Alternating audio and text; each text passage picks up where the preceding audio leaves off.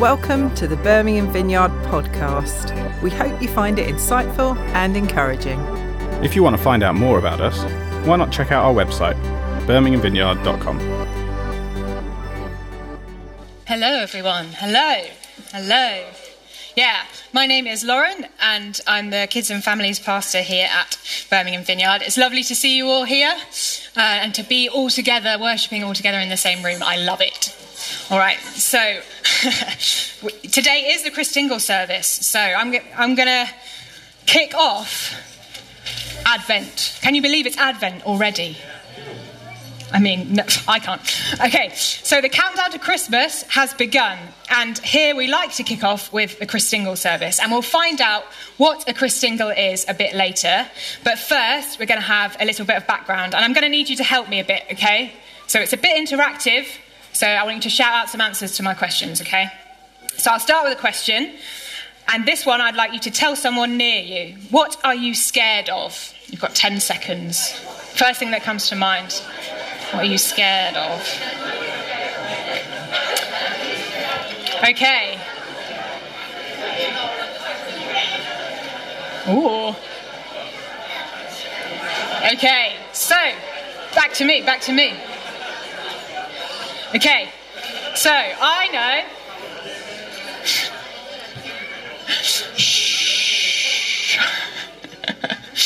Okay, so there are lots of different things that people are scared of. Anyone want to shout out? Heights, spiders, yeah. Tarantulas, that's very specific, yeah. I also know that lots of people are scared of the dark, aren't they? Why are people scared of the dark, do we think? Because you can't see anything. Yeah, exactly. You don't know what's there. You can't see. You might bump into things, right? Okay, so when I was younger, I went on a roller coaster that was entirely in the dark. So it twisted us around, we flipped upside down, but I couldn't see a thing. I was normally okay with roller coasters, but this one was scary. It even made me cry. I know. I couldn't see where I was going, so I couldn't prepare myself for the next part of the roller coaster, what was coming up. It was scary, and I couldn't wait for the end when I could get off and go out into the daylight. Darkness can be scary, and the world can feel dark sometimes, can't it? It can feel like my roller coaster, being flipped upside down and pulled from side to side without warning. Or like wearing a blindfold in a room full of things to trip over. All the bad things that exist in our world, like sickness or war and people's sin, can be scary and make us feel sad, lonely and afraid. So how do we get rid of darkness? Anyone have any ideas? Turn the lights on! Thank you, Rob. Yes. Yes, with light. Once there's a light in a dark space, the darkness is pushed back, isn't it? It's gone. But can we fix all of the bad things, the things in our world that are dark and broken? We can certainly try to make the world a better place in our own way, but we can't end the world's darkness in our own strength. We need help from a light, a source of hope that comes from outside our messed up world. A light powerful enough to overcome any darkness. Who might that be? Jesus. Good job. So Jesus is the light. But what does that mean? The Bible talks a lot about light, especially when talking about Jesus. But what does that actually look like? So we're going to look at a quick story together this morning and see if you can recognise it. So here we go. There was once a man with 2 sons who owned a big farm. His youngest son had had enough of working and wanted to travel and have fun instead. So he asked his dad, "Can I have all of my share of the money? All of the money that you've got saved aside for me, can I have that, please?" And his father and brother weren't very happy about it, but the son got his money, packed his things, and left. He was excited to see the world and all it had for him. So at first, he had fun spending the money, buying expensive clothes and eating fancy food. But soon, the money ran out. Oh, no. He had to find a job and ended up working with a pig farmer. Anyone got any pig impressions for me? Oh, that was a good one over there, very quick. He got so hungry that even the pig's food looked yummy. The son wanted to go back home.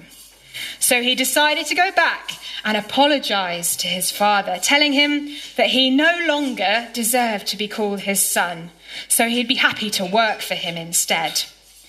Even though it would be hard and really embarrassing to come back to the village, it sounded much better than eating that pig food. So his son went back, and the father saw his son coming back down the road. He cried with happiness and ran to his son, giving him a massive hug.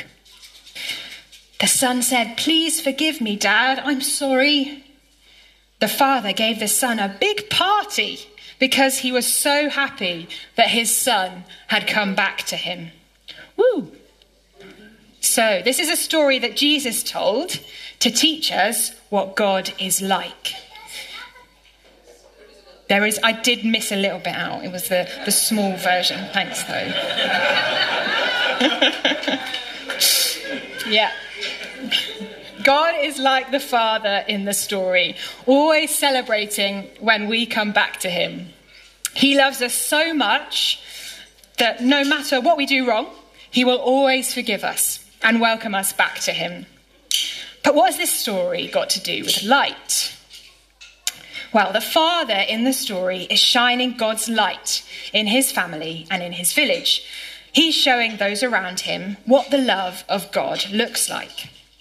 The son had turned away from his family and their business, wasting all the money he took, the money that his father had saved up carefully.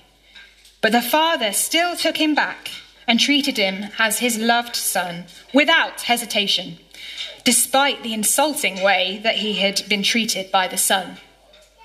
This would have been really weird for the culture at the time as well. Normally, if a son had embarrassed his family in this way, the village would have just thrown him out, telling him never to come back, or they would kill him. The father also ran out to meet his son, sacrificing his own pride and social standing. It was extremely unusual for a father to run in this culture as well. Running to greet his son and make sure he got back safe before the son even had a chance to apologise. The father was showing the unconditional, overflowing and scandalous love of God, not just to the son, but to the rest of the family and the village too. It says in Zephaniah 3:17, "For the Lord your God is living among you. He is a mighty saviour. He will take delight in you with gladness. With his love, he will calm all your fears. He will rejoice over you with joyful songs." The father stood out as a light in the darkness, delighting in his son, calming his fears and throwing a party in his honour. And it was out of this incredible love that God sent Jesus, his only son, to die. It says in John 3:16, "For this is how God loved the world. He gave his one and only son, so that everyone who believes in him will not perish, but have eternal life." Tim Keller says in his book, Hidden Christmas, Jesus comes as the light because we're too spiritually blind to find our own way. We are all the son in this story, often getting lost and walking away from God. And he's the saving light that guides us back through the darkness to his love. Just like if you close your eyes right now, would you be able to get out of this room without tripping over something? Probably not. Yeah. So the message of Christmas then is an acknowledgement that we live in a dark world. We can try, but we can't heal or save ourselves. Yet there is hope, a perfect light sent from outside our world that has already overcome the darkness with his love. And the awesome thing is, when we know the love God has for us and that Jesus is our light, we carry his light to the world around us. As Jesus himself tells us in the book of John, he says, I am the light of the world. If you follow me, you won't have to walk in darkness because you will have the light that leads to life. We can be a light in dark places through Jesus, guiding people towards him and the love and hope that he brings. So we're going to explore this a bit more when we make our Christingle, but first we're going to have some more worship. So if the band would like to come up. And we're also going to worship slightly differently this time if you would like to. So we've got a big roll of paper that's going to come out at the front and some pens.